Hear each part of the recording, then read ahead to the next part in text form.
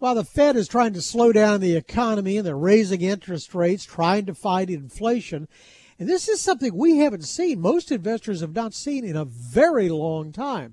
So the question is, what do you do with money? Well, I was always taught that real estate was a great inflation hedge. I don't know if it still is, but I know who knows. A man who's been involved in over $1 billion in real estate transactions, Carlos Vaz, who's founder and CEO of Conti Capital, who joins us right now. It's good to have you with us. Hey, Dave, great to be here today. So, hey, think about the people on the earth right now who have never seen inflation. I mean, it has been a long, long time. So, does real estate work in inflationary times?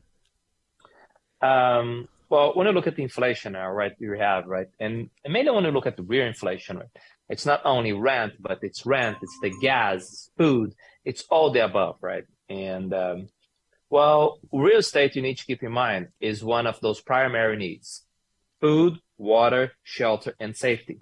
Remove one of them, you're not able to work. So if you look at from 2019 to now, there's a shortage of homes in the U.S. So when you look at real estate, maybe it's not be the best time for you to buy your house and say, you know what, for a 30-year mortgage now to pay a 7%, I might hold on this year. But if I'm able to invest in real estate, it's indeed a great hedge against inflation, right? Because the demand for rental properties are just coming up. Now the construction pipeline is going to come down, and people are still going to have babies, and people are still going to get older, right? So the demand for housing is going to be very, very strong. But real estate is a broad category. So what I hear you saying is that multifamily real estate is a good investment, not necessarily there's office buildings, there are strip centers, malls, real estate are raw land. Sure. Yeah. So if I'm going to look at this here, I am more partial to what we do, which is residential real estate, in this case, multifamily, because if you look at office, right, office is still coming back. It's still trying to have what's the office occupancy. It's hybrid work. It's not hybrid work. It's still struggling. Your A-plus office in great locations, there's a high demand. Anything beyond that is questionable. If you look at hotels, the same thing, still trying coming back. But retail is a question by itself. With Amazon sometimes getting in or not getting into that area, but the residential side is extremely resilient. Your business is investing other people's monies. And the U.S., I mean, as tough as it is here right now, it looks to me like we're an oasis. I mean, we're a lot better off than than most of the rest of the world. It looks like. Does that mean that money comes here? Hands down. I think last year, if you look at the data, David, if you look from mid last year to going back to 12 months ago, we had almost 300 billion in real estate transactions in the U.S. There's a lot of international money coming over here. And you hit a very, very good point. Give me a second currency as strong as or at near the U.S. dollar, not as strong. Just give me the second one. There's not a second one. If you and I have this conversation 3 years ago, you can say, well, there's the English pound, there is the euro, no. I think that the dollar is really taken off which is good and bad for us here. Yeah, as a very strong. And the bad aspect is that, if I'm sitting and investing in euros or pounds sterlings or yen for that matter, then everything in the U.S. just got a whole lot more expensive. Yes, in one side they got a whole more expensive. And sometimes the comparison that the international capital is doing is not on an economic perspective, but also on a legal perspective. It's very important that you separate both. Because for us here in the U.S., you might be talking about an economic perspective. For someone overseas, they're going to say, hold on a second. They're about to change the constitution of my country. Everything that I knew is about to change. So I need to go to a place that I have very strong rule of law. Right. Rule number 1, don't lose money. Rule number 2, listen to rule number 1. So some of this capital making decisions now, some of those decisions are not so much economic, are legal, that I want to invest in a place that I have safety. So a lot of capital coming here is looking for this flight to safety that the U.S. is able to provide. So, have the rules changed for you in your investment? For example, have your holdings periods been elongated? We're still having the same time. If I go back in the past we used to say kind of 5 to 7 years. Today we're saying 3 to 5 years to be conservative. Really? Our holding time. It's shorter? Yeah, 3 to 5 years to be conservative.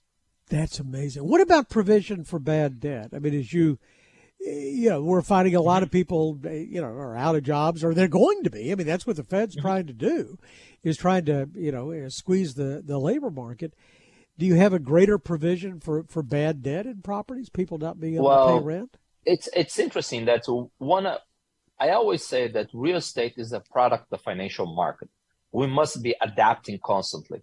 So one thing that we did has been now almost 2 years ago, because we went through the pandemic, and the pandemic taught us a lot, right? We went through the pandemic because a lot of our properties we had back then, our tenant profile was making about $50,000 range. That was the average income that they were making. And they were, in the vast majority of them were working in the service industry, were working in restaurants, hotels. And we very quickly realized that tenant profile that in the past was very reliable, has a lot of challenge when we have high inflation or have a virus like this. We need to adapt. Then what we did in the last 2 years, we moved our tenant profile to the person making that anywhere between that $80,000 to $150,000, a higher tenant profile, because to keep up with the inflation. Then you tap into doctors, nurses, engineers, a lot of people with better jobs in a certain way, or jobs that able to go through inflation in a stronger scenario. That was able to bring your bad debt. Historical bad debt was always below 3%. Today your bad debt is not even a 1.5%.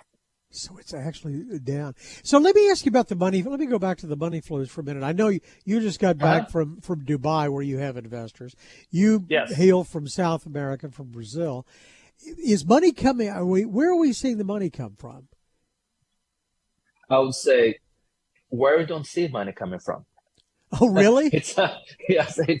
We take things for granted here sometimes in the U.S., but take a city like Dallas, right?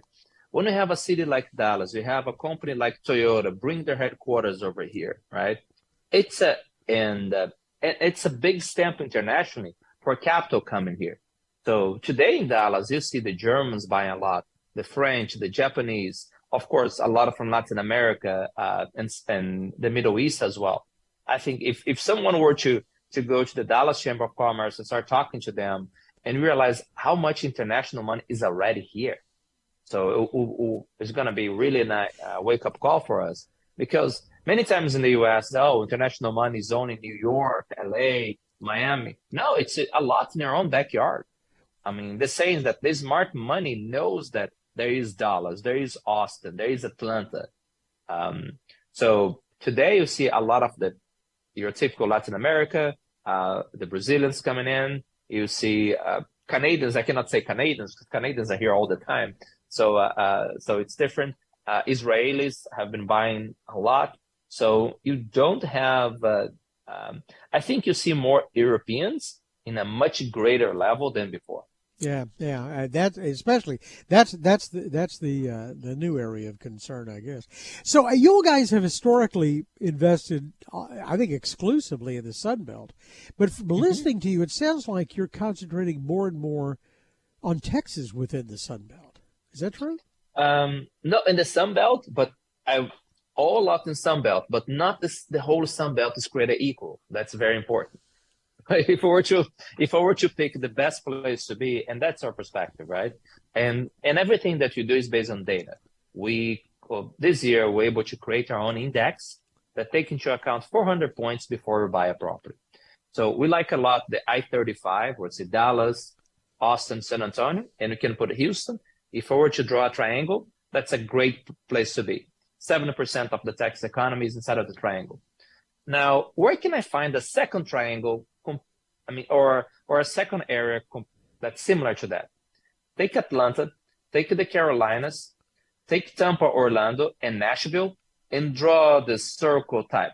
That's a phenomenal location to be. So if today I were to pick the two places, would be those two regions, right? Yep.